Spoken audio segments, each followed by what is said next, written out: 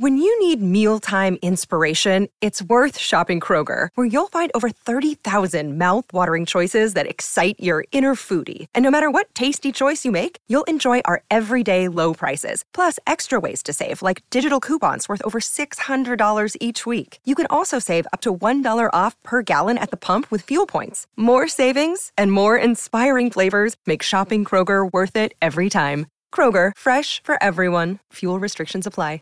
Save big on your Memorial Day barbecue, all in the Kroger app. Get 3-pound rolls of juicy 80% lean ground beef for $3.49 a pound with a digital coupon. Then get select varieties of flavorful Powerade, Body Armor Super Drink, or Arizona tea for 77 cents each, all with your card. Shop these deals at your local Kroger today, or tap the screen now to download the Kroger app to save big today. Kroger, fresh for everyone.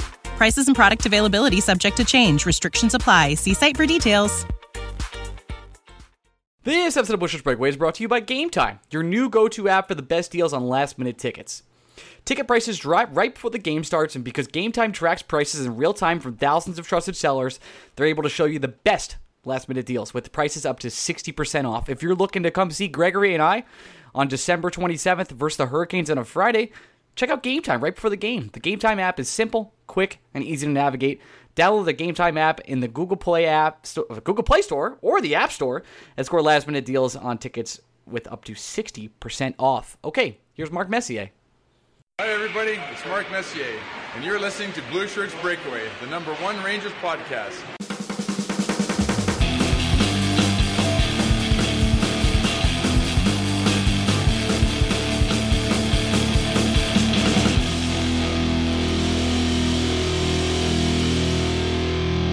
Hey, Bushwick Breaker fans, welcome to another week of the Bushwick Breakaway. I am your host, as per always, Ryan Mead of The Athletic, and I'm here with my co-host, Greg Kaplan, also of The Athletic. Gregory, say hello. You know what confuses me more than anything else in this entire world, Ryan? I have an answer, but I'll wait for yours.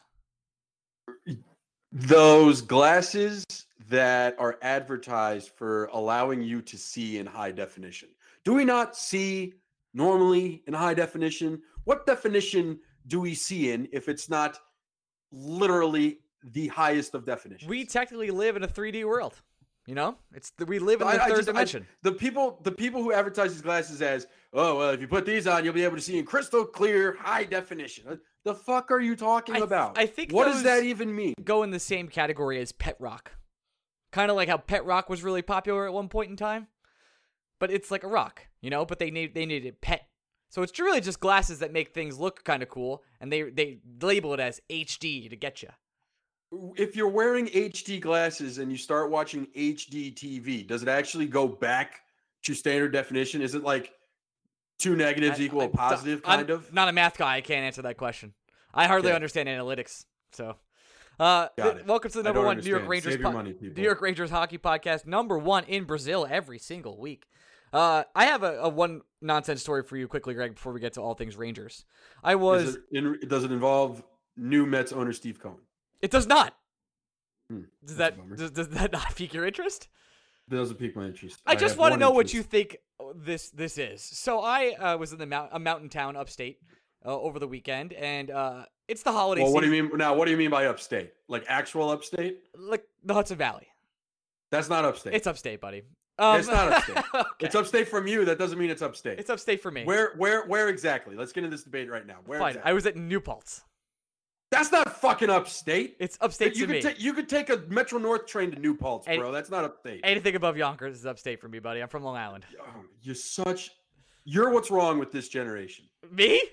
What's wrong with this generation? You specifically. Oh, okay. You specifically. You know what? Go to Philly. You don't deserve New York if you think that's fucking upstate. Doesn't surprise me that you think that. It's not upstate. Like, I don't know. It's not upstate. It's just how it's like when you play rock, paper, scissors and you're from Long Island. You always say says shoot, but no one else does that. Oh my God, you guys grew up in the fucking... That's what we do. It's what we've always done. We do rock, paper, scissors, says shoot.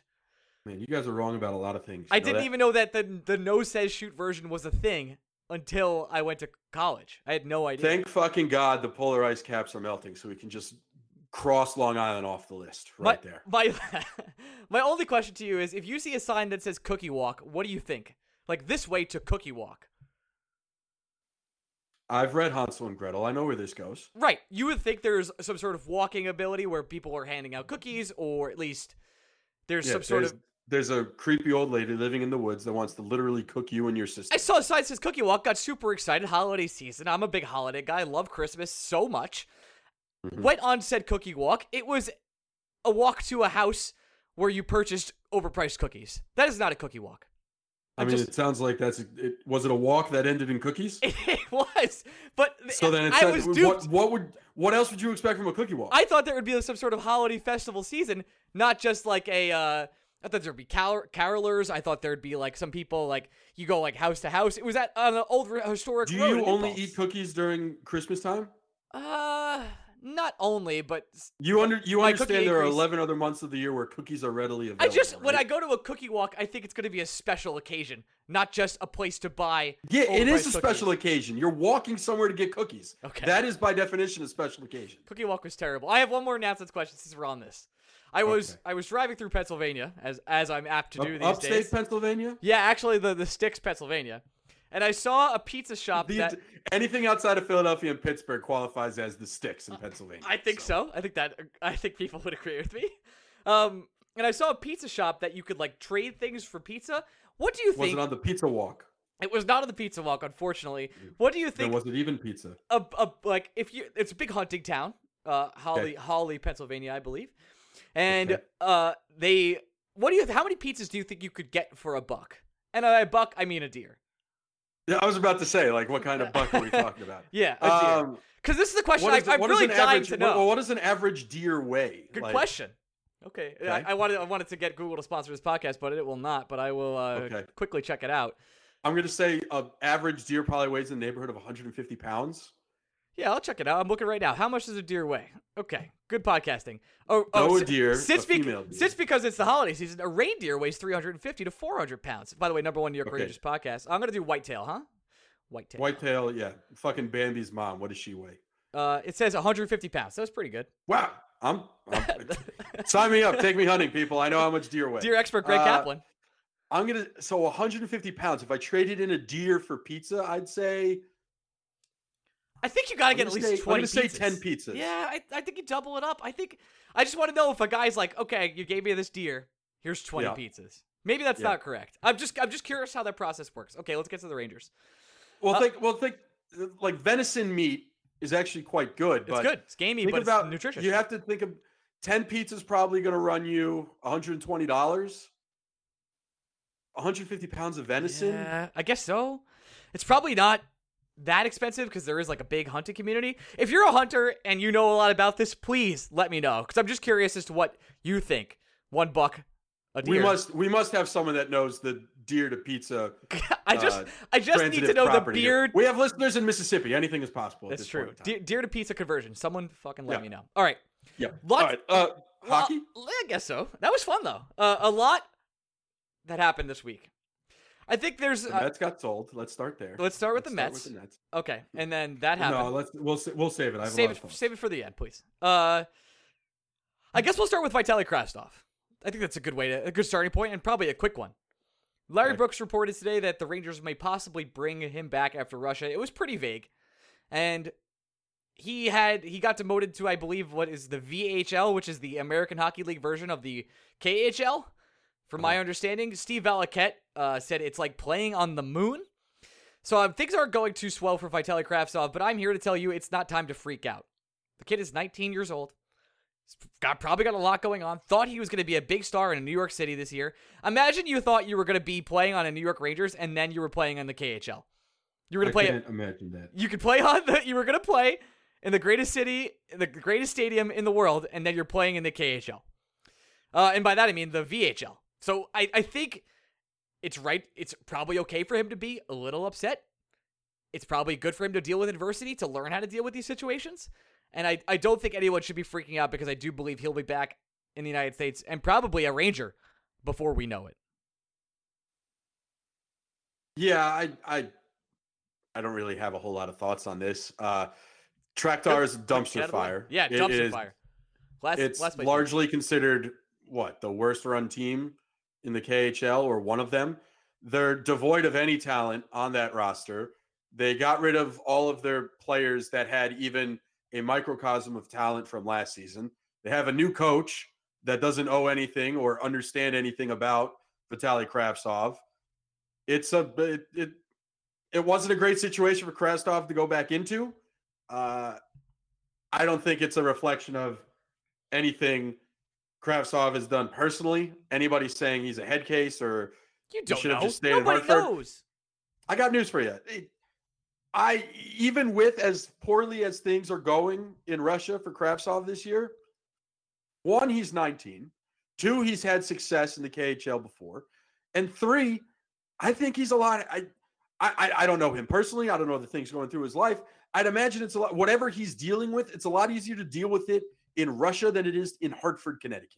Because at least at the end of it all, at least, yeah, I caught myself. That was good. At least he's in a familiar setting, somewhere he's been before, somewhere he knows the town, he knows the people, he has a support system around him. If he's going through one right now, he has something he can lean on. If he was going through one in Hartford, I don't know. Just because Igor Rykov and Shesterkin are Russian doesn't mean they have a relationship with Kravtsov.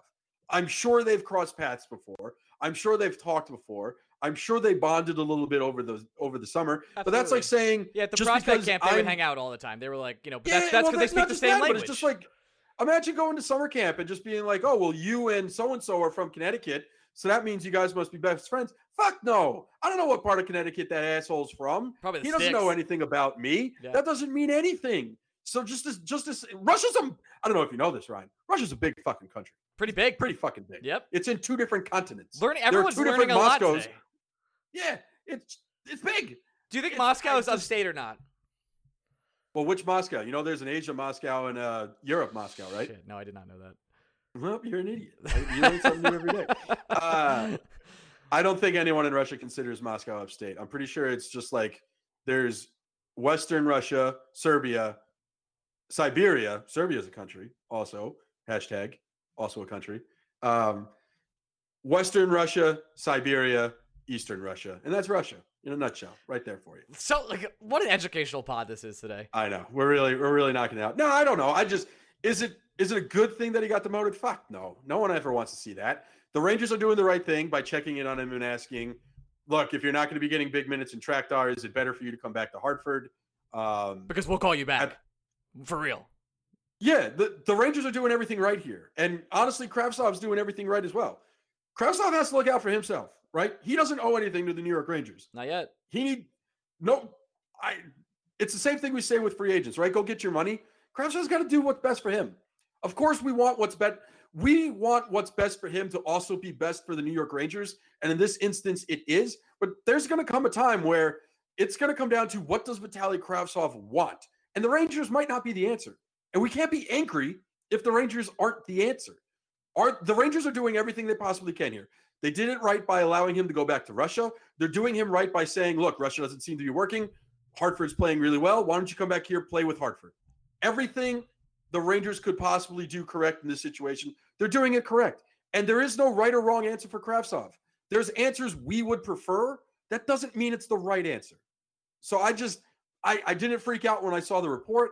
I didn't honestly, I don't want to say I didn't care about it. It doesn't really matter at the end of the day. He's 19. Let him be 19. A prospect is not made or broken at the age of 19. He has a successful track record. We've seen him play really well. We saw him play really well in camp and in the Traverse City tournament. Just because he's having a bad couple months in Russia doesn't mean his career is going to get fucking buried. And just because he's having a couple bad months in Russia doesn't mean he quit on the Hartford Wolfpack. None of this is true. Just fucking relax. It'll all work itself out. Have some goddamn patience, people. And let's just see what happens. I promise you, he will end in the New York Ranger organization before the season is over. My favorite thing about this was you said I didn't have a lot to say. Because I'm not saying a ton. Yeah. It's just like, just calm down. Calm the fuck down. Yeah, I think that's the really all I'm saying. appropriate response. I think Vitaly will be back over here pretty soon. I think that's always been what we thought, right? I think come February, I thought he'd be back. And that's I've always thought trade deadline just because there was going to be a home for him here. I still think there's going to be a home for him here around the trade deadline. Same. But I don't know. I'm not in a rush. I'm chilling. I'm relaxing. Next topic. I guess Georgiev would probably be the next topic. We did a nice BSB OT, and if you want to listen to that, you can go to theathletic.com/BSB and get 40% off your first year subscription. Nice little plug. A lot about Georgiev the first half or most of that podcast, but since then he's gotten even better. He's on an absolute heater right now, and Hank is supposedly going to start the game this week on Tuesday. So I wanted to get your thoughts on, is that the right play? Or I guess personally, I'm kind of like, why wouldn't we let Georgiev keep going? I guess the answer could be because he's tired and he played his ass off. But if you're on a heater like Georgiev is, I don't think you let him get out of the flow he's in currently. But I also think Hank has earned the right to do these things and play when he wants to. I mean, I'm in a really weird spot with Hank currently because it's just love Hank, right? No doubt about it. Probably the best Ranger ever. Definitely top 3. It's probably in the best situation or the best situation for the Rangers. Like, they have 3 goalies. 2 of them are under 25. Hank probably isn't playing more than next year. So I don't know what to do with Hank at this point because you know what, Greg? He's still really good. He's still capable of playing this league. He's still a top 10 goalie, but he's definitely not a part of the future. So I'm just in this weird spot with Hank because I would like to keep both Georgiev and Igor, but I just don't see that happening at all. You're part of the problem. I'm so happy you made this point because now I get to be angry at you, and there's nothing I love more in this entire world than being angry. It's whatever I say. It's really easy for you to do. That's the fucking problem with half this fan base. We said it that the Rangers don't have a problem. Goalies. There's no fucking. You can keep crisis. all 3. There's no controversy. Yeah. There's none. None of this matters this year. What would I do next game? If Georgiev's tired, give him a fucking break. Even if Georgiev isn't tired. You know why Georgiev got into this rhythm? It's because of how the Rangers have been managing his games up until this point. You can, in theory, just run him into the ground until he's not hot anymore. Or you can continue to maintain his play, maintain his minutes, and maintain his games to try and keep his performance at a higher level. Whatever the Rangers have been doing with Georgiev clearly has been working. So why would they change that plan just because he's continuing to play really well? Stick to the fucking plan. And as good as Georgiev has been to this point in the season, he still hasn't been as good as Hank. Hank has been one of the 5 best goalies in the NHL this season. I am not arguing any point you said. I'd actually agree with almost everything you said. So, but here's what you did. You asked the question of what do the Rangers do with Henrik Lundqvist? Here's what the Rangers do. Not for this year. I'm not worried about this year with Hank at all. And next year. The Rangers are in the world's greatest position with Henrik Lundqvist, where the Rangers are not asking Lundqvist to play 60 games a year. They're not even they shouldn't be asking him to play a single back-to-back for the rest of his career. They are asking Henrik Lundqvist to say, they're going to him and saying, bro, when you play, we just need you at your best. That's it. And we're going to make sure that you're getting plenty of time in between starts, that you're not under any undue pressure. You're just going to be able to play at your highest capability for the entire season and the entire next season because we're confident in the guys we have playing below you. I think the reason I feel this way is because I don't know there's a trade right now unless it involves a first-round pick, which I feel comfortable giving up Georgiev. And maybe that's me being too high on a goalie, and goalies are very volatile, but the way Georgiev has played this season, with the exception of one game where he got absolutely housed and chased out of the game, has been pretty phenomenal. And he's only 25. He could be the future goaltender of this team if Igor doesn't work out. I'm sort of on the fence about trading him at this point. I'm not sure I want to. We do this every time. Literally every time the Rangers get a backup, we fucking do this. We did it with Cam Talbot. Yep. We did it with Antti Raanta. Yeah. We're now doing it with Alex Georgiev. This is the first time I've fallen for it, though. Like, this is the first time I've actually fallen for it. Okay, but that's on you. I don't know what to tell you. That's on you. We literally, we think about this all the time. Like, wow, the Rangers have always had great backups. Yeah, because they have a good system in place for their backups. Also, their backups get to play under Henrik Lundqvist. Pretty fucking good. They get Benoit Allaire and Henrik Lundqvist as their teachers on a daily basis. And we wonder why, all the time, the Rangers' backups are good. Go figure. I wonder what 2 things are helping any Ranger backup play pretty well. So get it out of your head. I also think it's irresponsible to expect the Rangers to get a first-round pick back for Alex Georgiev. I don't think they will. Great, absolutely. But no, they're not going to. There's no way they do. I don't know the last goalie that was traded for a first. Ben Bishop got like a third. And it's Ben Bishop, who won a Stanley Cup. His name's on the fucking cup. I don't think. Is it on the cup? No, I don't think he won. I don't think it's on the cup. But he got to a Stanley Cup final. I think he you beat lost the fucking Rangers. I think you lost to the Blackhawks, buddy. Oh, fuck the Blackhawks. Who cares about them? Oh, they're going to play it Excited to see them in the 20th they'll be outside. Winter Classic. Awesome. Yeah, it'll be wonderful. Super cool. Yeah, I don't know, dude. You can get good pieces back for Georgiev, even if it's not a first-round pick. You can get prospects back. You can get second-round picks. You can get assets that'll help you get the player you next want. If trading Alex Georgiev to, say, the Maple Leafs or the San Jose Sharks for assets, and then you can flip those assets to the Edmonton Oilers for Jesse Puljujarvi, you're doing it 100 times out of 100. Because you know what the Rangers need, Ryan? They need better wingers. They need more depth in positions of need. Goalie for the New York Rangers is not a position of need. It's far from it. It has never been a position of need for the last 20 years. They're good. That's crazy to think If you about. want to trade George, and this is it, right? This is it that we've always talked about. Why don't we talk more about Henrik Lundqvist being traded? Because it's not happening. He doesn't want it. I don't think Hank is going to get traded. I want to make that super clear. He's not going to trade it. No way, because he's going to say no. Because he's going to say no, and it doesn't make sense. Why would a team wanting to trade for Henrik Lundqvist worry about even half of what he's getting paid when you can just look at Georgiev, who's been good in his own right, and say, well, what about him? And the Rangers are in a unique position, which we went over with in BSBOT, where literally, if the Rangers trade Georgiev, they have a guy they could promote right now.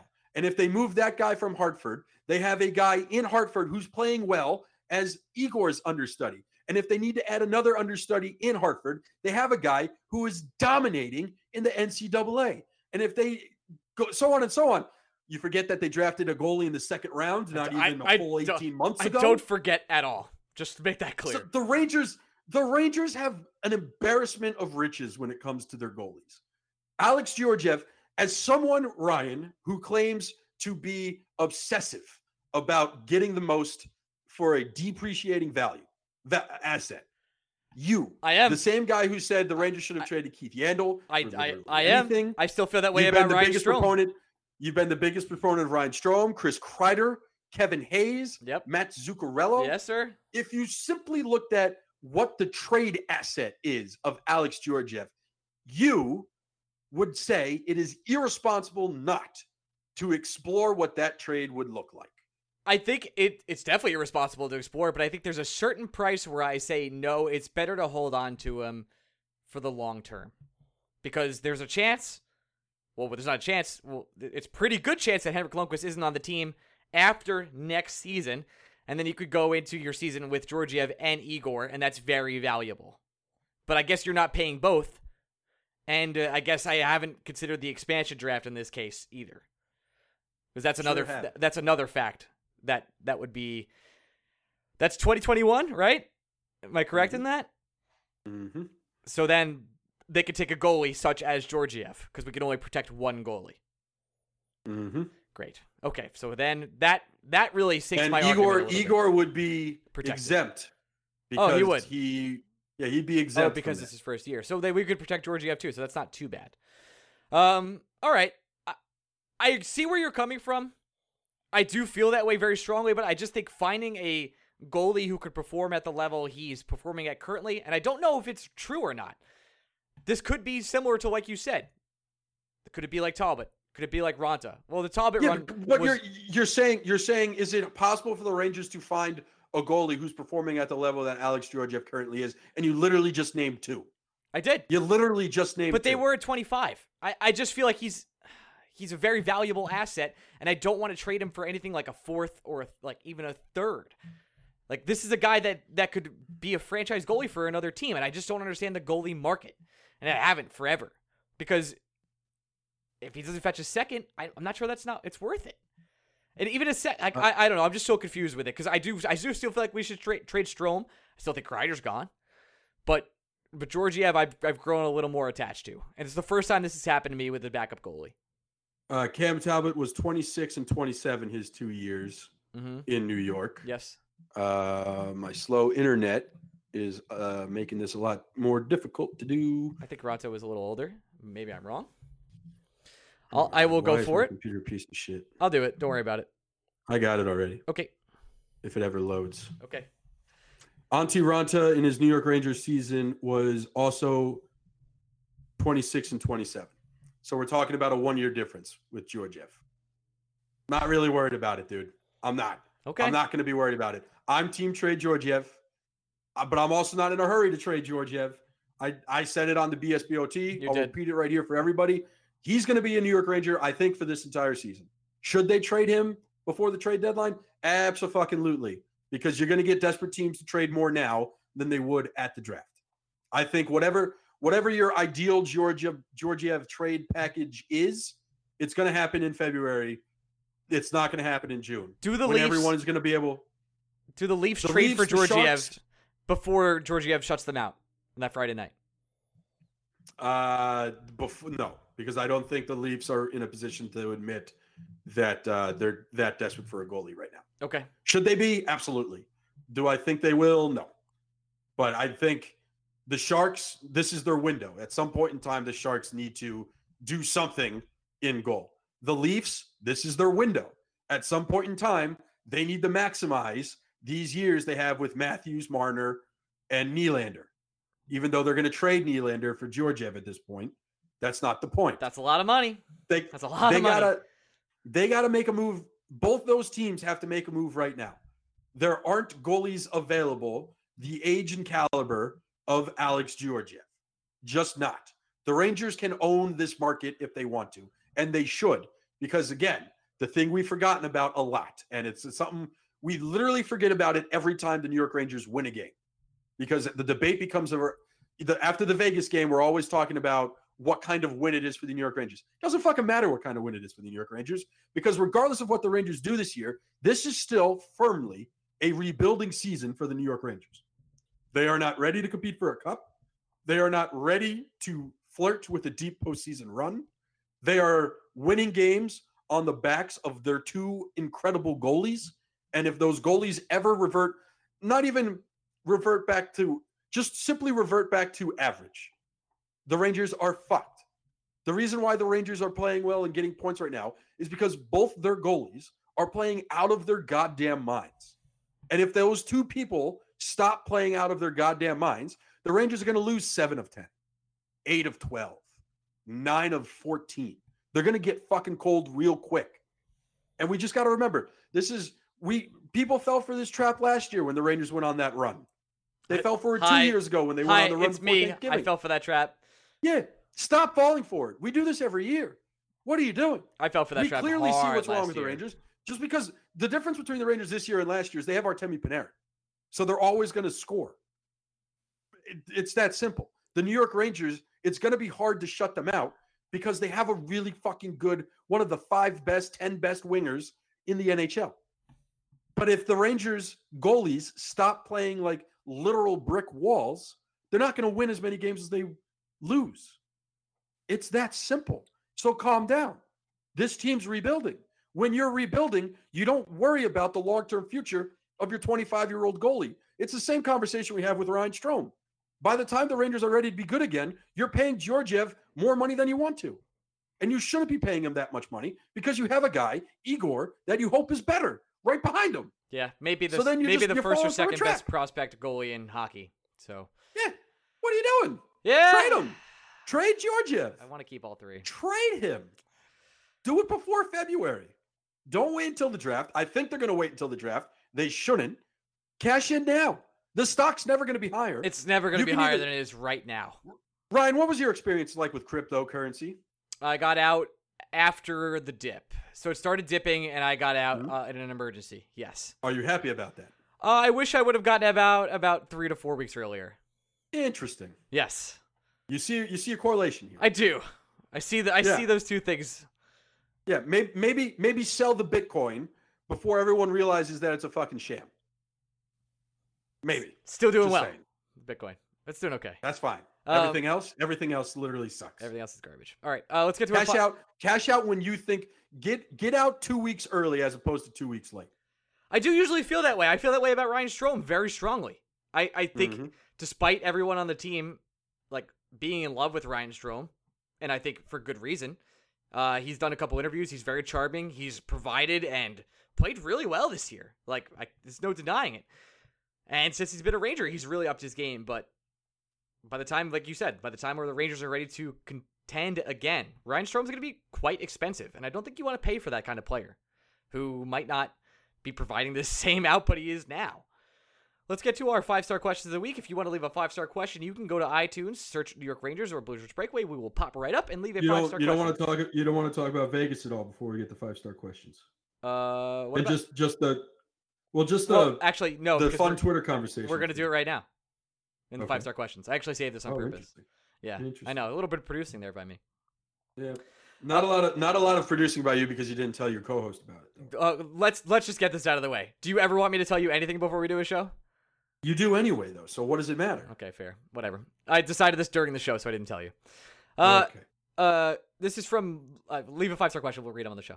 Hey, guys. This is from Rory Langers. Pretty simple question here. Will the Rangers ever be good analytically? I don't understand all the charts and stuff I see on Twitter, but the Rangers are either in the red or the bottom of them. Is this a coaching problem, personnel, combination of both? And what do you think needs to be done towards be towards the positive side of the charts? Keep up the great work, guys, from the UK. Will the Rangers? First of all, it is a combination of both, and the best way to explain this is the Golden Knights game. There are charts that have the Rangers in a very positive light, and they're all the goalie charts. The Rangers own the goalie charts because their goalies are crushing, and part of the reason why it's so noticeable that their goalies are crushing is because the Rangers don't want to play defense. Whatever you want to call what the Rangers are doing defensively, you cannot call it actually playing defense. I do love how the MSG was like, but we have the best offensive defense. And it's like, what about the defense part? That's great. The Rangers have extra forwards, basically. They included Brandon Smith in that statistic, and it was truly a nightmare because he hasn't played defense other than the penalty kill. Yeah, we all know the system the Rangers are playing, whether it is inherently good or inherently bad, and we have a lot of evidence to say it is strictly inherently bad. The Rangers either are playing the wrong system for their personnel or have the wrong personnel for their system. And it's very clear to a lot of people, us included, that we don't think the Rangers personnel is in as dire straits as it was this time last year or even the year before, right?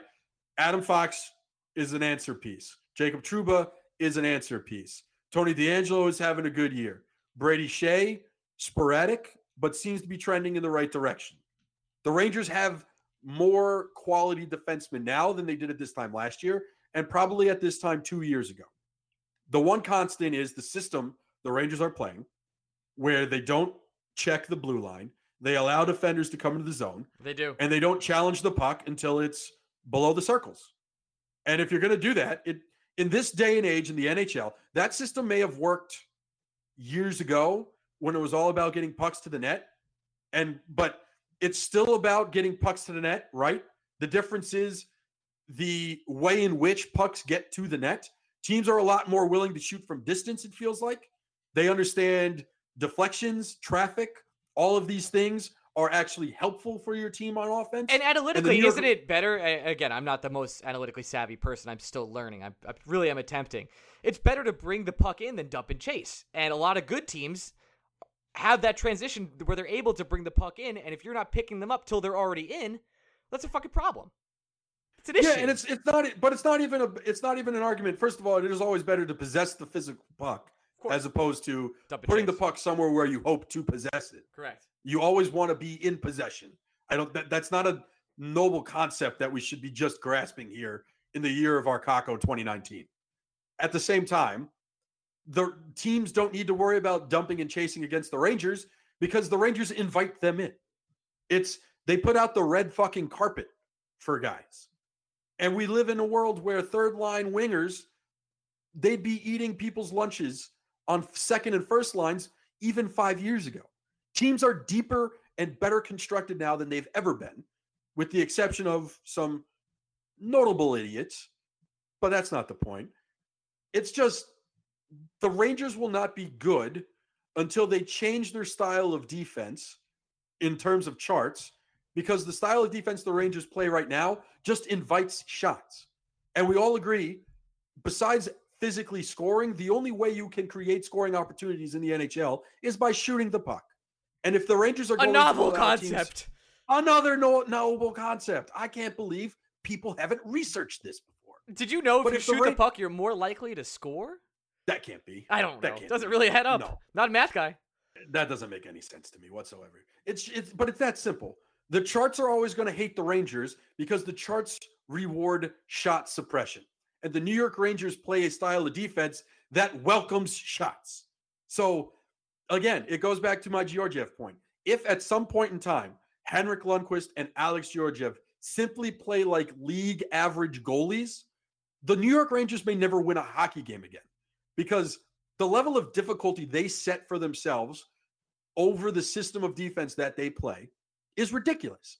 They're literally playing on all Madden where every other team is just playing on pro. It's illogical.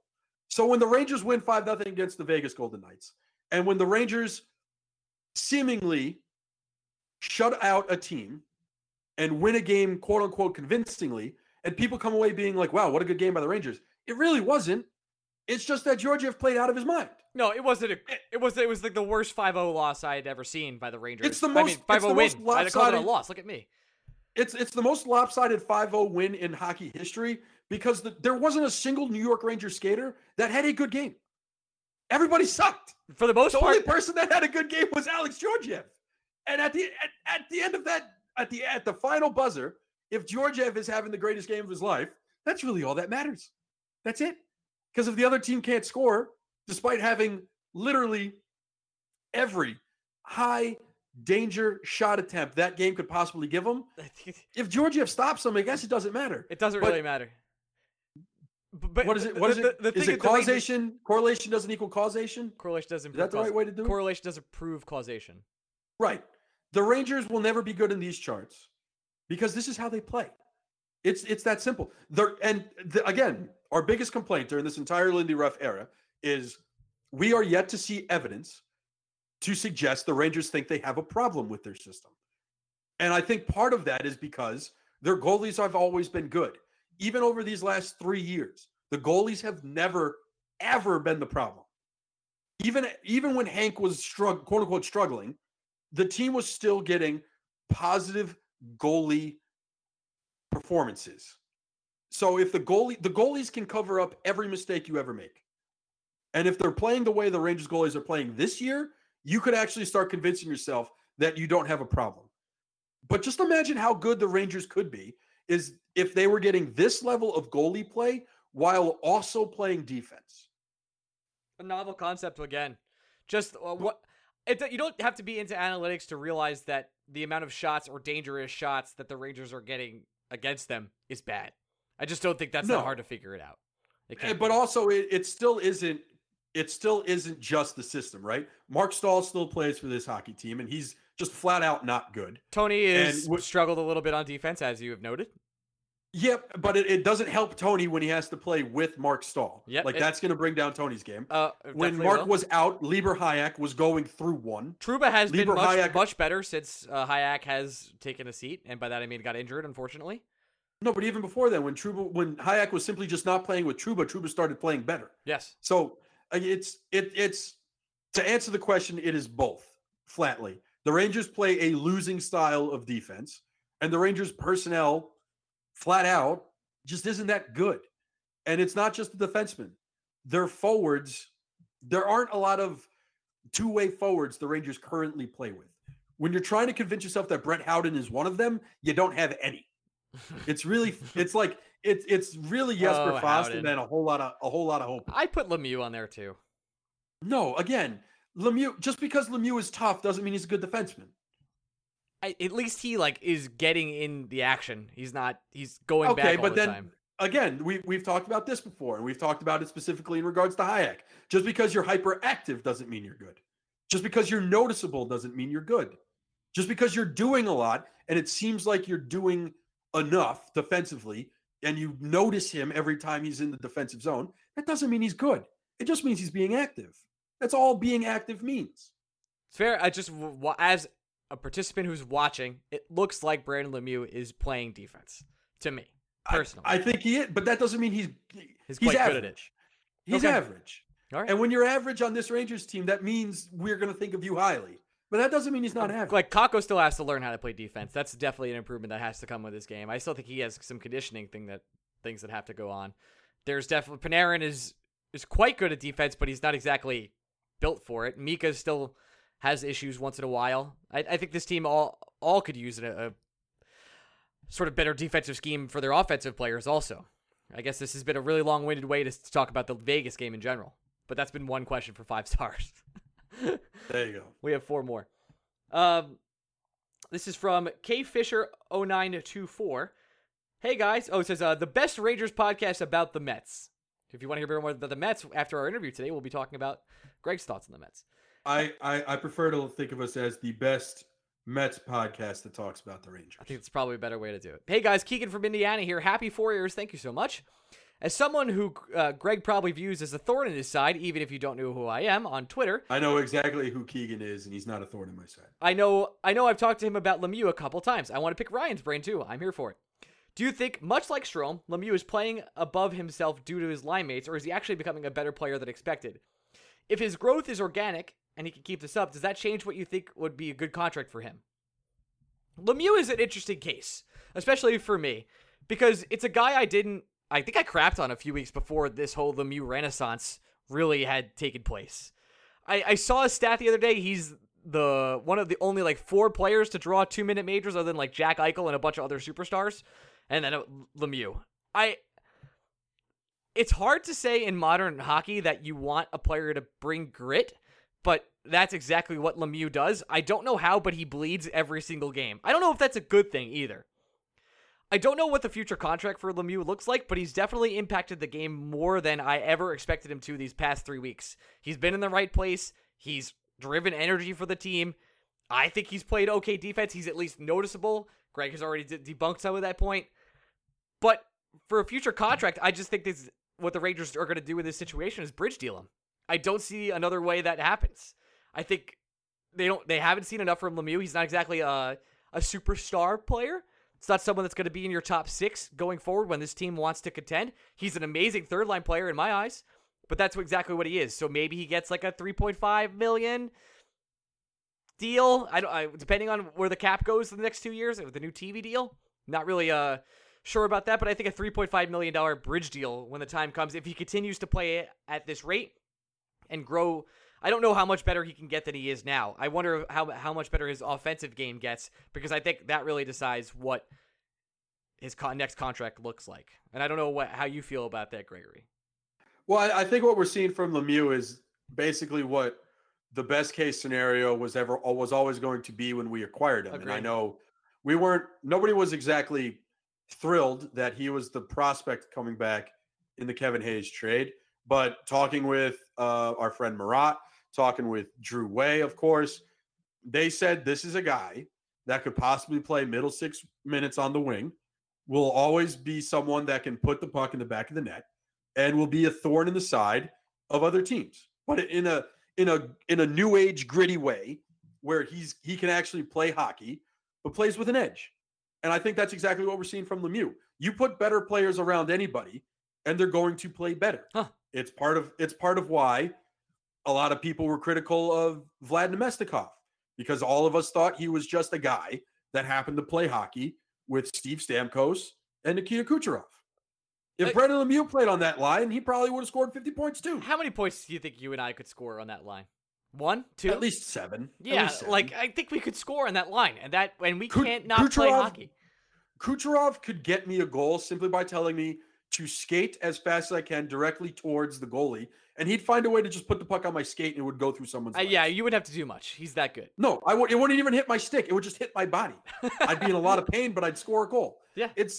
The fact that Lemieux is producing while playing with better players is good. That's exactly what you want to see. It's basically, it's why some fans get just really annoyed or grumpy anytime Jesper Fast is playing in the top 6. Imagine Brendan Lemieux just getting Jesper Fast minutes every time they come in the top 6. He knows how to score. He knows how to put himself in positions to succeed offensively. I don't think he's anything special defensively. I do like his style of play because it's always fun to have the shit talker on your side as opposed to the other teams.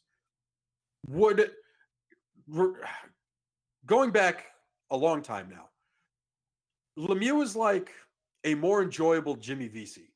At the same time, when I say that, what I mean is Brendan Lemieux Brendan Lemieux is not a guy you should ever worry about when trying to build out your roster long term. Lemieux should be a New York Ranger every year he has until unrestricted free agency. And then when unrestricted free agency comes, he should no longer be a New York Ranger. And those type of players are extremely important to building a successful hockey team, because if you can get good players below their market value, it's going to make the rest of your team better. And I think Lemieux's that kind of guy. Lemieux is the inverse of Ryan Strome, where the thing working against Ryan Strome is he's going to become too expensive for where the Rangers are in the rebuild. He's definitely and by the time the Rangers $5 million player all of a sudden. Yeah, and by the time the New York Rangers are ready to be good again, you can't be paying Ryan Strome that kind of money. Whereas Brandon Lemieux is the perfect age for where the New York Rangers are developmentally right now. Because by the time the New York Rangers are ready to be a Stanley Cup contender, Brandon Lemieux is still going to be getting paid below what he should be getting paid. And that kind of player is important. The next time the Rangers are really good, ideally, Brandon Lemieux is probably playing third-line minutes. But if there's an injury ahead of him, an injury that isn't to a significant piece like Mika Zibanejad, Artemi Panarin, any of those type of players, like if Booch picks up a knock and Brandon Lemieux has to move up the lineup for a week or two, that's the kind of player you want to be flexible with. That's why Jimmy Vesey on the New York Rangers was a frustration, because he was that type of player. The New York Rangers just weren't that type of team. So when you have that type of player on a team who's aging himself out of what your growing curve is, it's not valuable for you anymore. That's the difference with Lemieux. The way he's growing with this Ranger team, it's going to fit the timeline perfectly. But it's just, he's the kind of player where it's a lot easier to find another Brandon Lemieux through your own developmental system than it is to just pay the Brandon Lemieux you have. So while it's great that we're riding this wave and I'm really happy with it, I love watching Lemieux play. That stick is the most beautiful thing I've ever seen in this entire world. The day Brandon Lemieux will stop being the New York Rangers, the day he hits unrestricted free agency. We don't have to worry about that right now. Bridge the shit out of Lemieux until he reaches unrestricted free agency. And then find yourself a new Brandon Lemieux. I don't think that's the worst thing in the world. Let's talk. We have 3 more questions, so let's go through them. This is from Roselle7, another frequent commenter. 5-star question: expectations versus reality on the Georgiev and Kreider trades. What would you think would be the best return versus what will actually happen? Kind of did Georgiev already a little bit, but Kreider, I think there's a Kreider's possibility. It's expecting a first round pick. Yeah, it's got to be a first round. It doesn't have to be, but the expectation is that you get a first. I think the reality is that maybe you get a second with conditions. Is that fair? Who, for Kreider? You need a first, I think. But I think teams also know that you want to trade him. So they don't. I think this all depends on what Hall gets, right? And Hall might be traded as soon as this week. No, I don't think you can judge anything Kreider's going to get based on Taylor. Taylor Hall's in his own class. Right, but if Hall gets two first-round picks, then someone's definitely going to pay a first for Kreider, etc. I think he's the consolation thing against prize. The Rangers. Well, the thing working against the Rangers is with Taylor Hall on the market, nobody's first priority is going to be acquiring Chris Kreider. Unless they're we can't get Taylor Hall, let's just get Chris Kreider now. That's the only way. It's a blessing and a curse, because I think every NHL team right now is focused on what it would take to get Taylor Hall and if they have the appetite to trade for him. But that's the curse. So there's no point of even talking about Kreider, because as long as Hall's out there, the market is stagnated. At the same time, it's a blessing because not everyone is going to be able to trade for Taylor Hall. So the New York Rangers could be put in a position of superiority after the Hall trade, because now teams realize they need to make an improvement on the wing, and the top dog is no longer available. I think Hall is going to – it's possible Hall gets multiple firsts.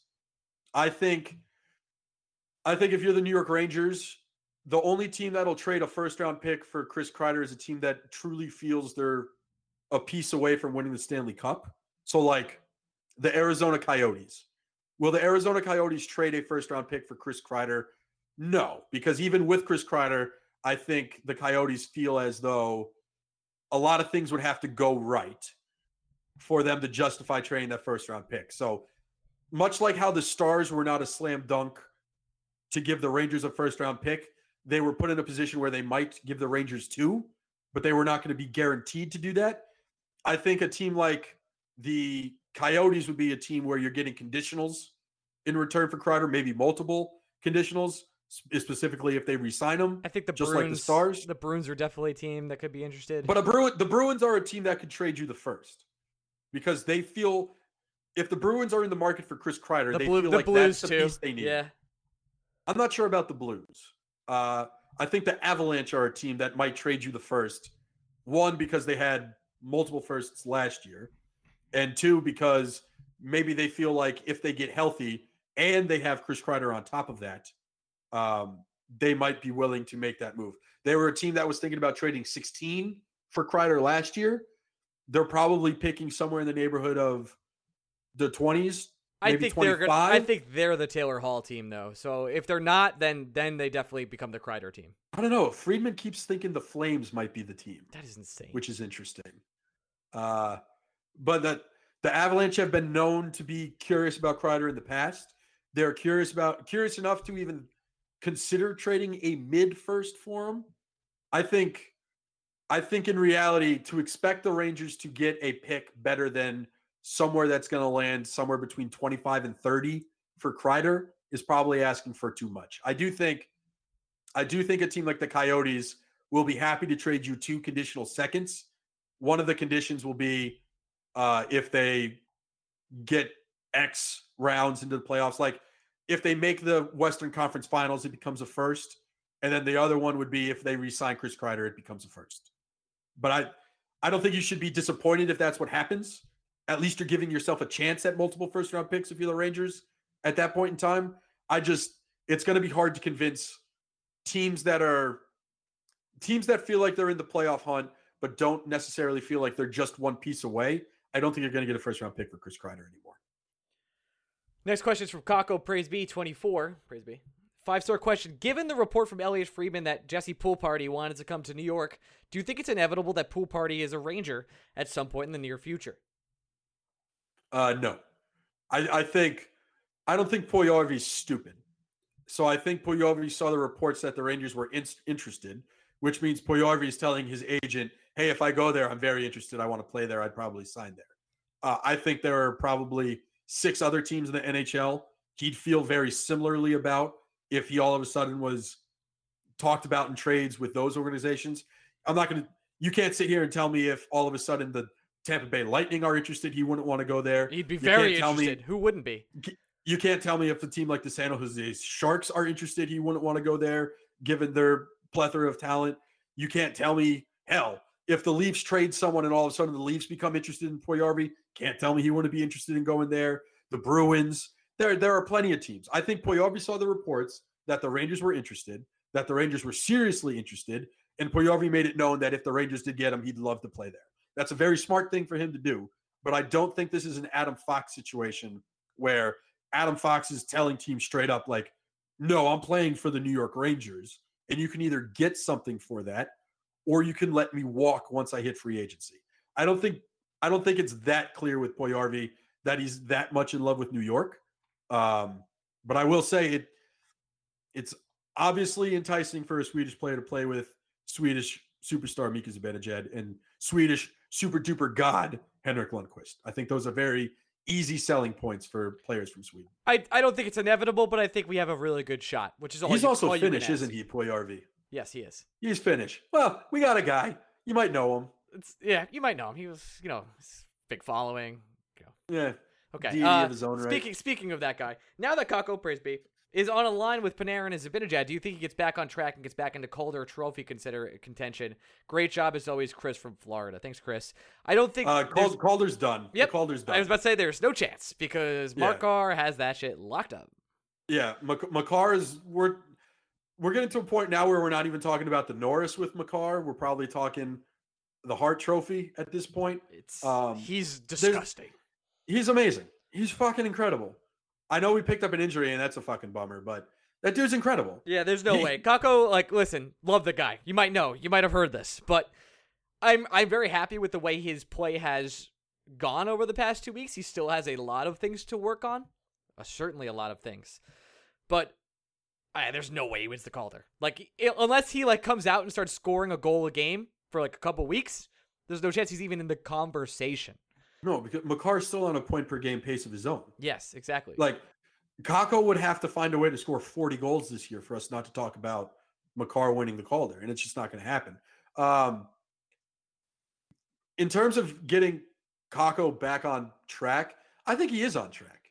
And I think we've been spoiled, specifically in New York, by rookie performances over the years where we expect every rookie Judge that Alonso, comes into the show to dominate. Mm-hmm. Glaber, Judge, Alonso, DeGrom, Syndergaard.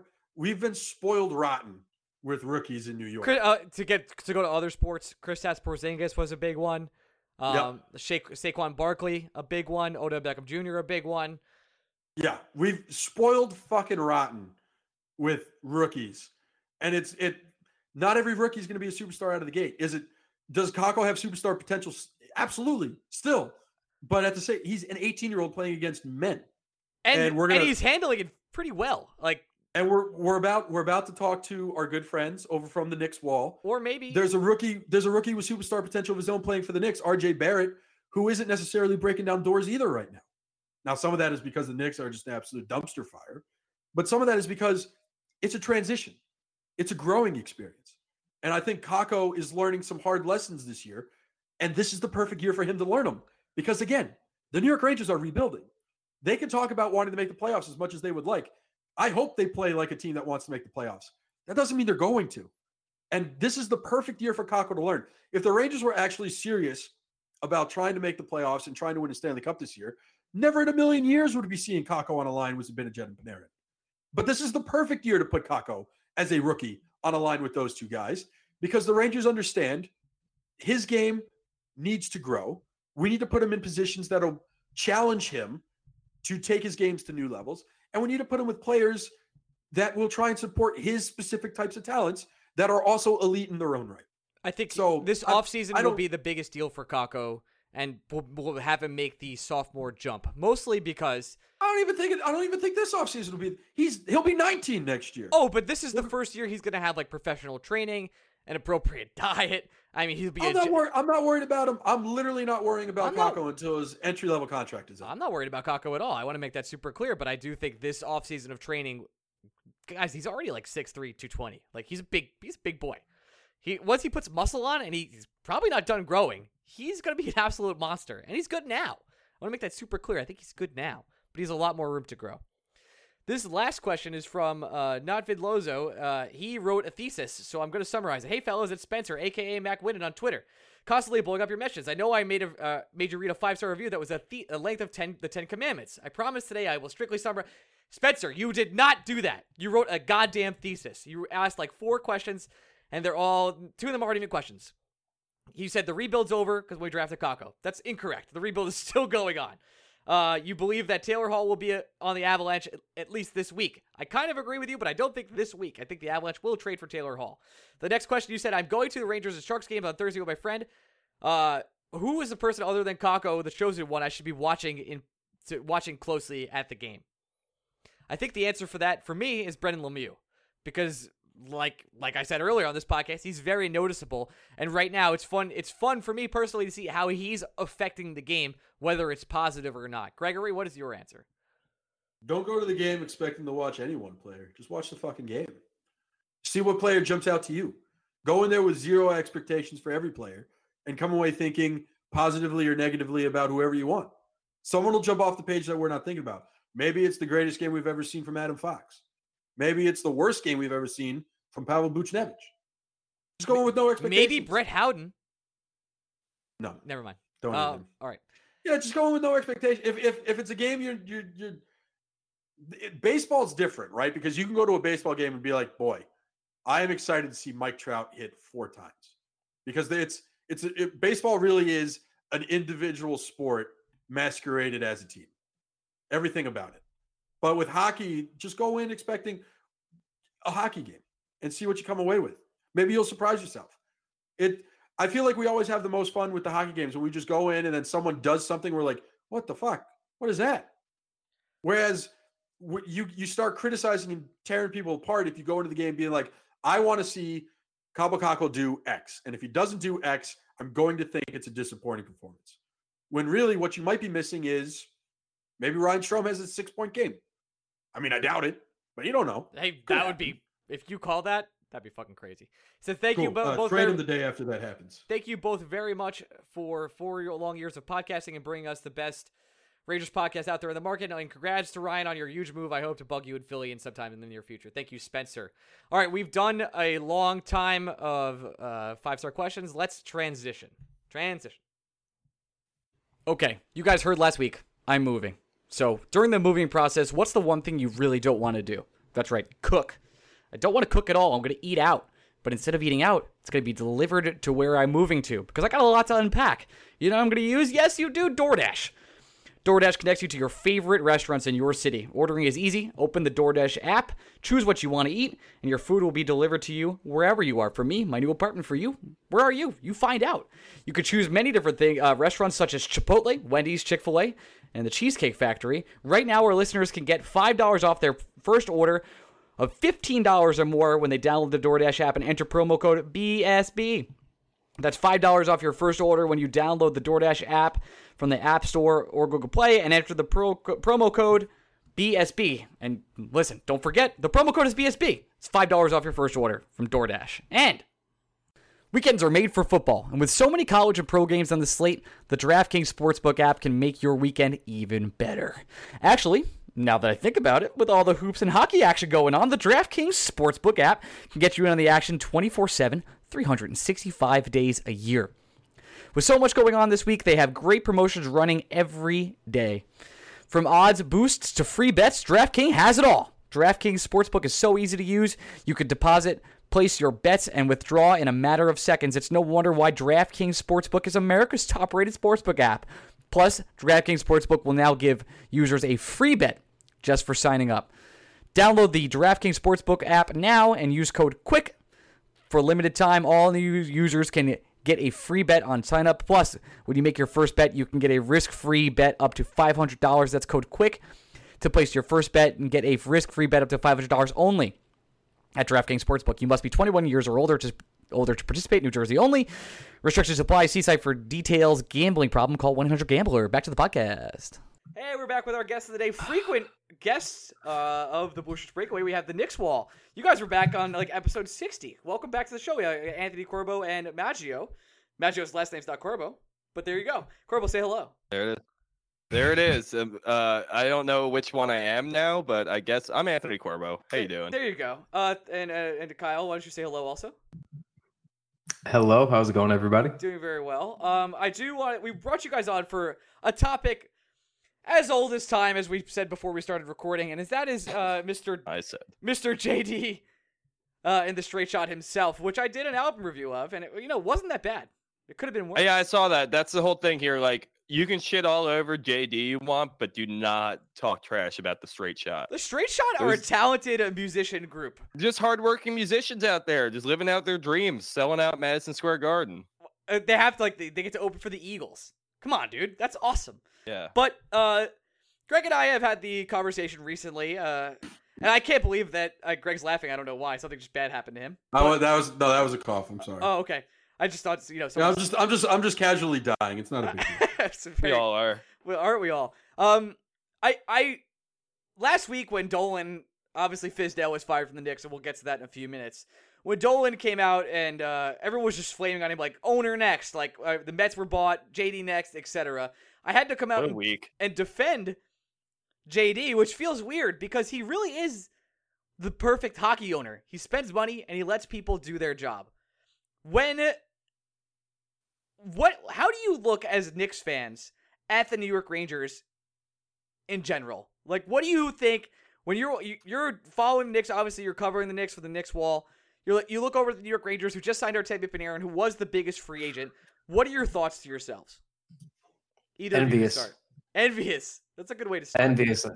Yeah, that's really the best feeling is because I've obviously very loosely followed the Rangers for quite some time. I've been much more serious this year. But I can see there was a point of contention, when they were actually title contenders, at towards the beginning of this decade. I remember that. I remember them being a tough team, a good team, and then they rebuilt a little bit, right? They had some down years, and now they're back on the upswing. We're still rebuilding, but yes, we did but, sign the star free record. You signed a star free agent. The record is 15-11. I mean, you're not. It's not. You know what I mean? We're not abysmal.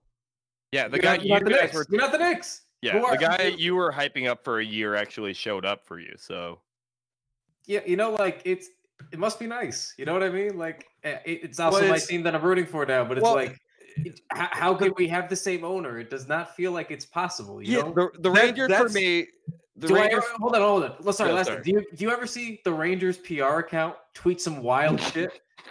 Does the Rangers PR account ever come out and say, "No, we did not offer insert hockey player X a contract this offseason. No, it's fake news." Actually, this year, they got funny. They hired a social media crew and started doing fun posts for fellow kids for the first time. Oh yeah. That's nice. That's nice. We tried that with the Knicks, but they just kind of decided they only really knew 4 words, and it was New York or nothing, and they just keep on repeating that shit over and over again. For me, the Rangers have always been my source of salvation, going back years now at this point, because I became a Rangers fan, I think probably around 2012 or so. And for all those years, I mean, the Knicks have been garbage for all but one of those years in that span in between. So the Rangers have always been what I go to actually root for a team that's competitive, that I enjoy, that I have, that I have ambition for them winning. The Knicks to me is more where my cynicism tends to thrive. It's funny because the 2 things clearly happen with the NBA that just don't happen with the NHL, and it's weird. I find myself getting frustrated both by the fact that it happens and that it also doesn't happen.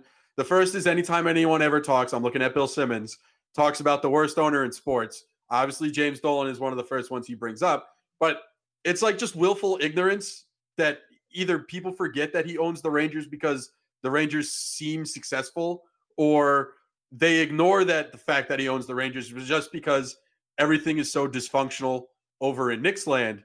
And the other thing that is funny, and it's something that Kyle brought up, it's the Rangers PR account doesn't exist, and it doesn't have to tweet anything because how the NHL is covered is just night and day different from the NBA, where we love the Rangers beat. We know a lot of those guys. We have a good time with those guys. They come on the podcast, and they're willing to answer every question we throw at them. It's great. But the NHL beat very much seems like a community of mostly men who just don't want to rock the boat. They don't really push hard on anything. And if they do push hard on something, it's not anything overly significant. I mean, we just went through there was a 6-week period where Mika Zibanejad didn't play a hockey game for the New York Rangers.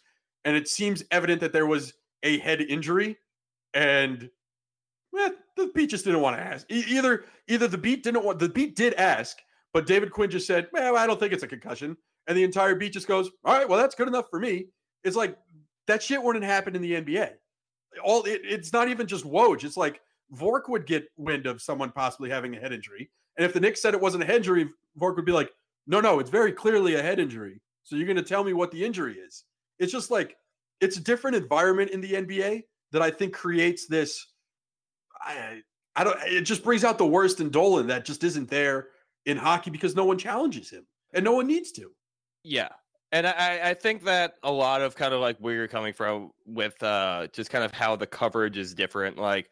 A lot of it comes down to the amount of people, like you're saying, that want to shake things up. And, the NBA had this really big thing happen, and kind of Kyle and I with our roles are kind of benefiting from this. But the NBA had a real shift in, I think, and really pioneered the way for other sports, but shift in self-produced media.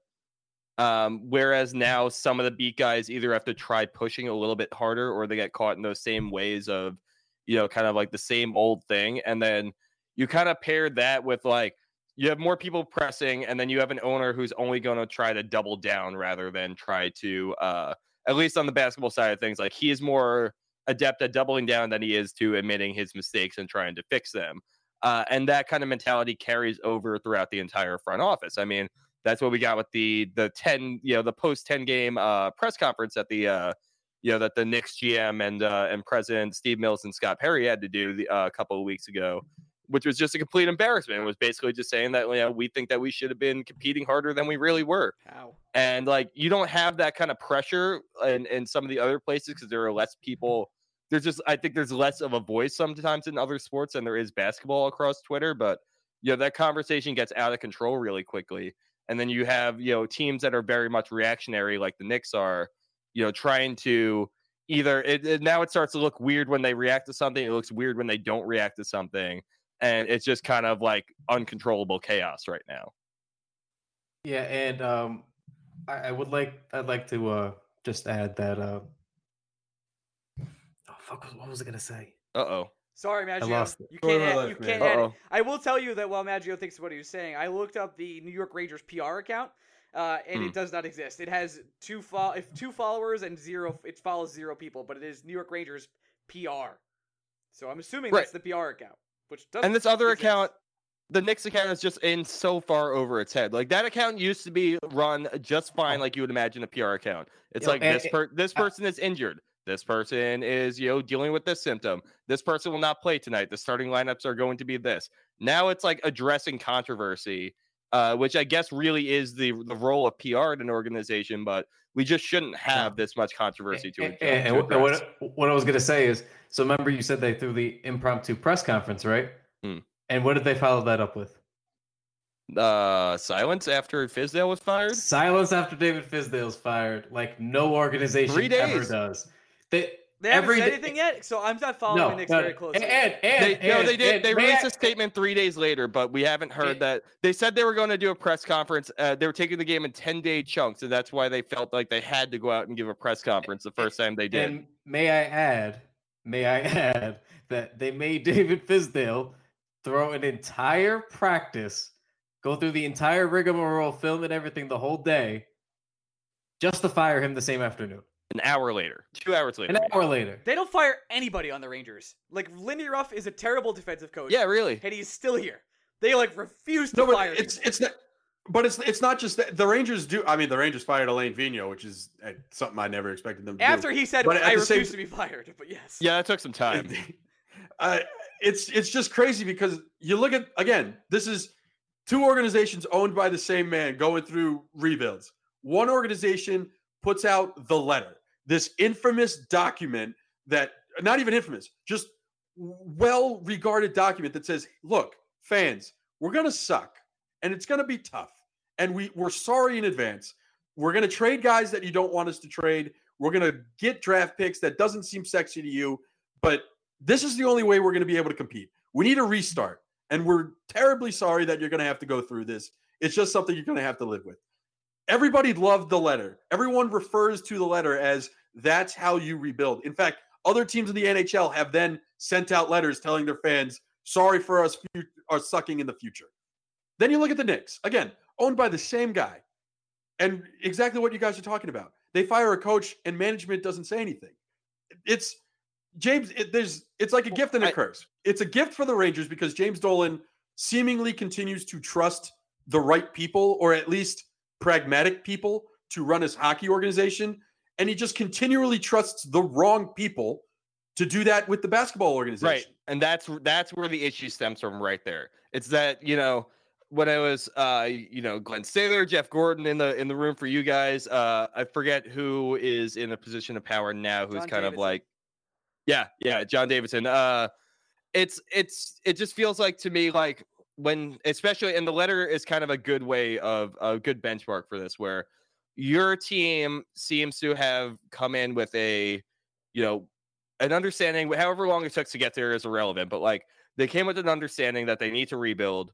And then they laid out a plan. They addressed that plan with the fans, and largely, you have to adjust a little bit on the fly, but largely they stuck to that plan. And you're seeing, certain tangible results, even if it's not everything just yet. with the Knicks and Scott Perry and Steve Mills, you have this. I have this. Like with them, it just seems like they were able to. They knew how to start the rebuild. They knew how to tear it down.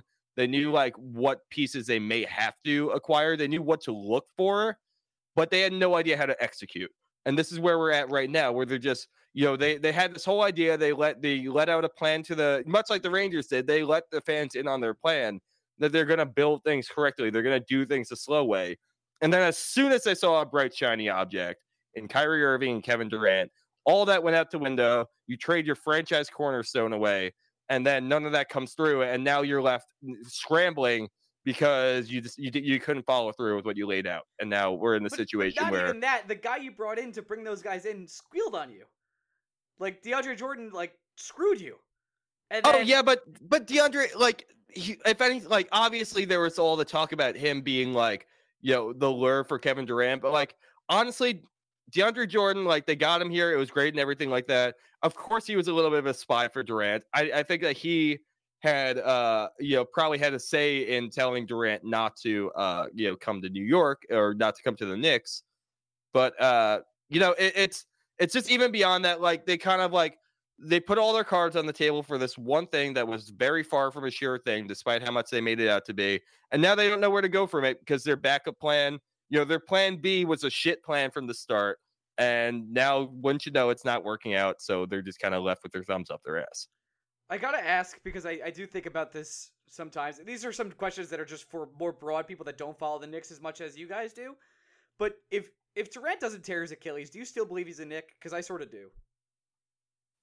Yes and no. I think a lot of that has to do with what you're talking about, DeAndre Jordan steering him the wrong way, though. I think there's more to the conversation than just the Achilles. Got it. So from I don't have like actual sources. I have tidbits of information, and from those, all I could say is like people around the team were very certain that he was coming, like very certain. Like there was some stuff that was said to us a few times, and it really painted the picture of what they thought was about to happen. I think it was a thing for a good period of time. Yeah, and like you could tell it was the elephant in the room that they couldn't stop talking about. Like they kept trying not to, like you're not supposed to tell people, and they were trying to tell people. And Dolan went on ESPN radio and was like, without saying it, he was like, we're getting Durant. Right, and that's a whole major turning point, Yeah, and it's just like some of the, it's just some of the stuff that comes up from that, and it really makes you think. And I don't know if you could say for certain, but I felt pretty good about him having, him coming. I don't know about Kyrie. I don't know if that still would have been a package deal, but I was pretty confident. All the signs are pointing to that. So either they were totally delusional and they never had a chance, and it was just classic Knicks talking themselves into something, but they were pretty sure. I mean, it wasn't just the Knicks, and it wasn't just Knicks media either kind of hyping this up. Like, the entire NBA and media landscape was preparing for this. Everybody knew that was what was going on. Yeah, everyone was like wanting to get in early on this, or wanted to be the voice who's guiding the conversation. I think a lot of it ended up getting overblown, and people just kind of taking things out of context when you have something that big. But I mean, there were professional entities and teams out there who were preparing for this to be beyond the likelihood. Like, it felt way more real than anything else did for a long time. And like the way it went down, I hate to say it, but it does make sense. Like, there's no reason why we should have thought of ourselves as a destination, especially after trading away the cornerstone and being left here with a kind of a spare parts drawer of players and picks to kind of choose from and try to put things together. But it sucks because I do believe that all those people had good information. Durant was coming. The Achilles tear happens. Then changes his mind, rather follows Kyrie to the Nets. And then because of that, Dolan looks... I know how Dolan's treated the Knicks. It's no surprise. But I do think he had good information that Durant was coming. And because of that, they didn't make any smart moves like, I don't know, trading for Fultz or taking on bad contracts. Like they got Fultz for Jonathan Simmons, guys. There was a number 1 overall pick. You tell me the Knicks couldn't do that? I would say the Kyrie thing that you just brought up there is one of the more it's probably the most telling of anything here. Durant and Kyrie were always going to be a package deal, and I think that was underreported over the course of the last season. They were always going to be a package deal, and I think a lot of it came down to, Kyrie wanted to play for the team that he was a fan of as a kid. Durant was going to follow Kyrie where he wanted to go, and that's kind of how it worked out, Mm-hmm. He was a Nets fan? Supposedly, yeah, he grew up in Jersey. What the hell? Yeah, that's... No one was a Nets fan. That's why the story doesn't check out, But I'm sort of still on the Kemba Durant, New York City. Achilles happens. They tell Kemba, he goes to Boston. That's what that's where I land.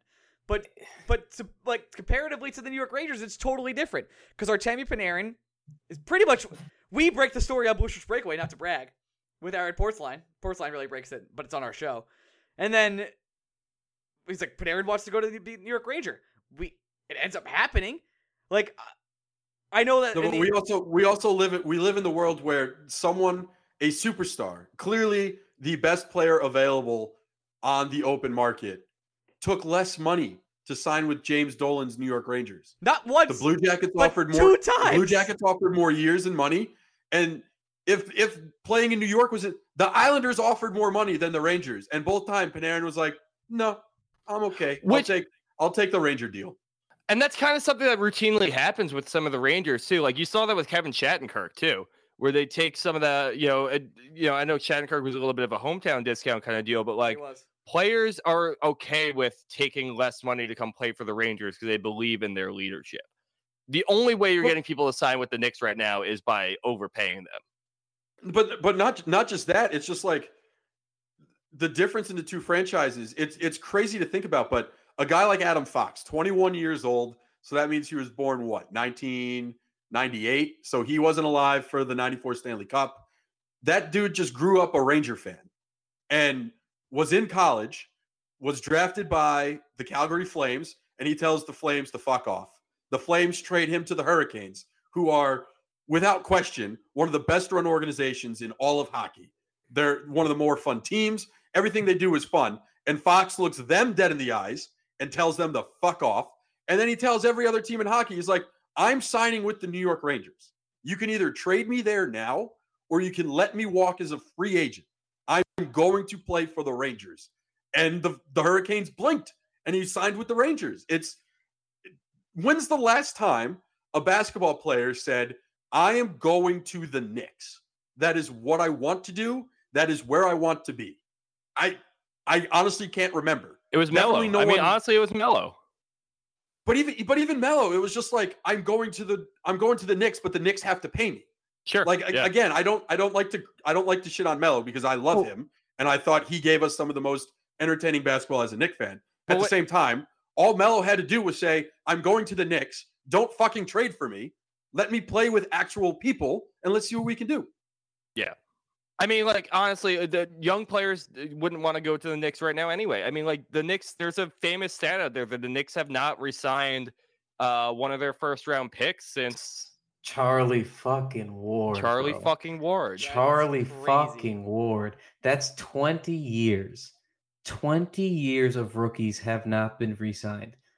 That's stupid, guys. Like, really think about that. Like that. There's no better value in sports maybe than a rookie NBA contract. Sure, and it's easier than ever to keep NBA players signed. You get the rookie deal, and then you get they get the restricted free agency after that, and you can extend them even before that. Like, it's hard as fuck to not keep a rookie signed for like 6 or 7 years in one. Like, if someone doesn't want to be in a city or play for a team, and they're on their rookie deal or something like that, and they have restricted free agency coming up, you can pretty much almost guarantee that they'll be on your team for 7-8 years. And it's only like Anthony Davis now. We're just seeing him being able to get out, and he's not even fully out of that first that second contract he signed with the Pelicans yet. And so it's and that's the whole thing with why the Porzingis trade looks so bad in hindsight, because even if the guy doesn't want to be there, you still have control over his contract. You could still pay him when, even if he goes out of restricted free agent and goes and signs elsewhere, you have the right to match that, and then he stays on your team. Like, the NBA makes it stupid hard to let your rookies walk, and we do that consistently. It's an unbelievable comparison because we have these players that fight their way here, and you can't sign the people that should be the easiest to sign. And that's the difference between the two teams. And yet, James Dolan is a terrific NHL owner, which I don't understand how it could be so bad for the NBA. Not just a terrific. It's hard for me to think of 5 owners that are better because Dolan shuts up and signs checks. That's all he does. He gave full autonomy to Glenn Sather to do whatever Glenn Sather wanted to do for better or for worse, and he's given full autonomy to John Davidson to do the exact same thing. The Rangers he just leaves untouched. I don't know if it's because he doesn't like ice. Maybe he gets too cold. I can't remember the last time we went to a Ranger game. Like if he's been to a Ranger game, they do not show him, or like any broadcast doesn't show him. We know when Dolan's at a Knick game, he shows up on TV, but he doesn't go to Ranger games, and the Rangers have been wildly more successful. He's also got the Wicked Witch of the West kind of thing going on with him when he shows up at Knicks games, where it's just like if he's in the building, if he shows his face there, like there's gonna be a camera on him because he's just got a cloud hanging over him, you know. With I just, honest to God, I think he just doesn't really care about hockey all that much. I just kind of think that he's like good with being an owner, letting the people who really know how to run hockey, and like as much as he's promised to do that in the past with the Knicks, I think he just likes basketball too much, and he just likes the Knicks team more than anything, and it's just he's gonna get involved, and he kind of knows that he is this figurehead in the NBA where he's not in the NHL. Well, Kako bless him because I love it. God bless him. For sure. I want to thank you guys so much for coming on. Anything else you want to add before we let them go, Gregory? How angry have you guys been bitter this entire season that Dolan used up all his lottery magic on the Rangers? I wouldn't say I've been bitter about that necessarily. I mean, I've been bitter this season, but I mean the draft, like honestly, because I think RJ Barrett's gonna pan out, so I'm not really even all that upset about the draft right now. RJ was the top prospect, like going into the year before Zion exploded. Like that's the thing.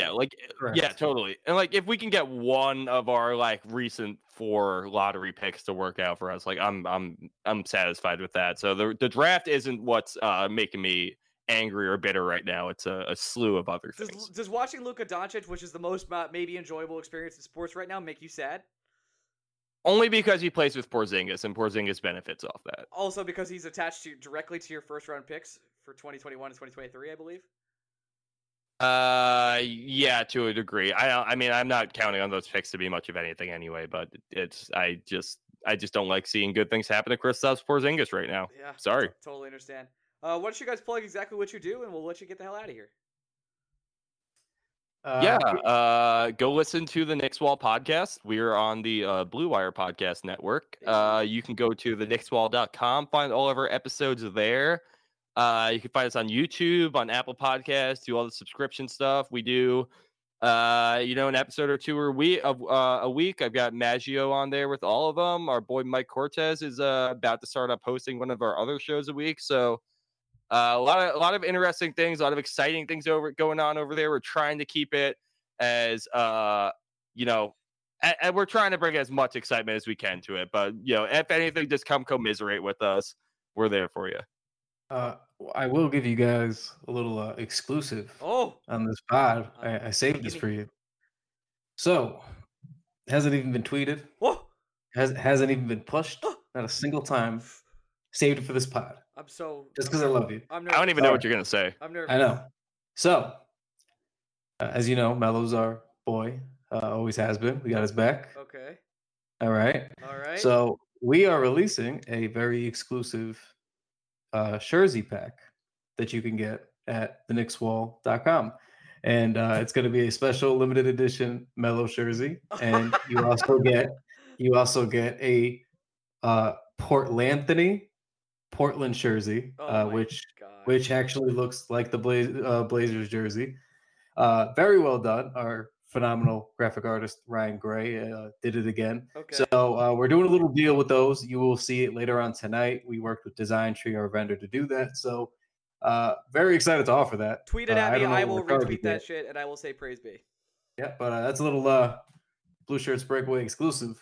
Thank you so much. The streets. I'm fucking mellow, man. Are you good for him? Are you guys going to come out with an app in the next couple months where you get to be Steve Mills, which allows you to just do absolutely nothing? Yeah, it's like a game of Sims if you don't leave your recliner. Like that's the app.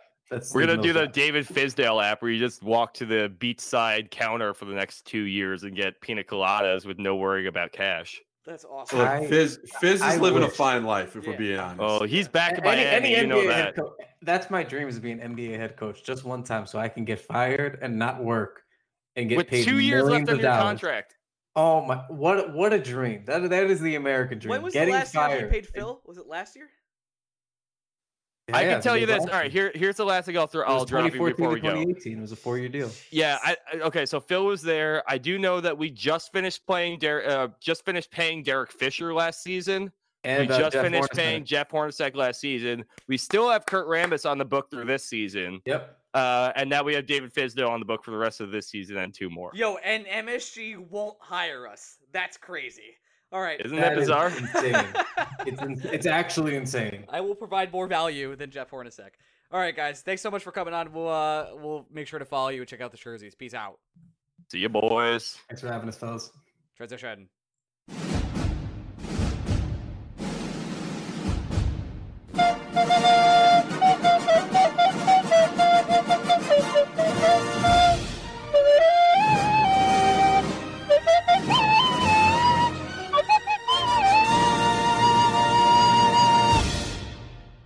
Save big on your Memorial Day barbecue, all in the Kroger app. Get 3-pound rolls of juicy 80% lean ground beef for $3.49 a pound with a digital coupon. Then get select varieties of flavorful Powerade, Body Armor Super Drink, or Arizona tea for 77 cents each, all with your card. Shop these deals at your local Kroger today, or tap the screen now to download the Kroger app to save big today. Kroger, fresh for everyone. Prices and product availability subject to change. Restrictions apply. See site for details.